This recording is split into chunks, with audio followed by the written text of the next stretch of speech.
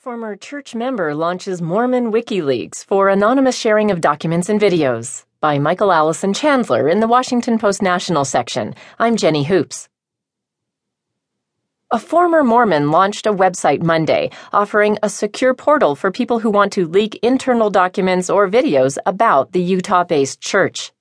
The Mormon Wikileaks website seeks to build on a growing number of leaks that have shed light on the inner workings of the Church of Jesus Christ of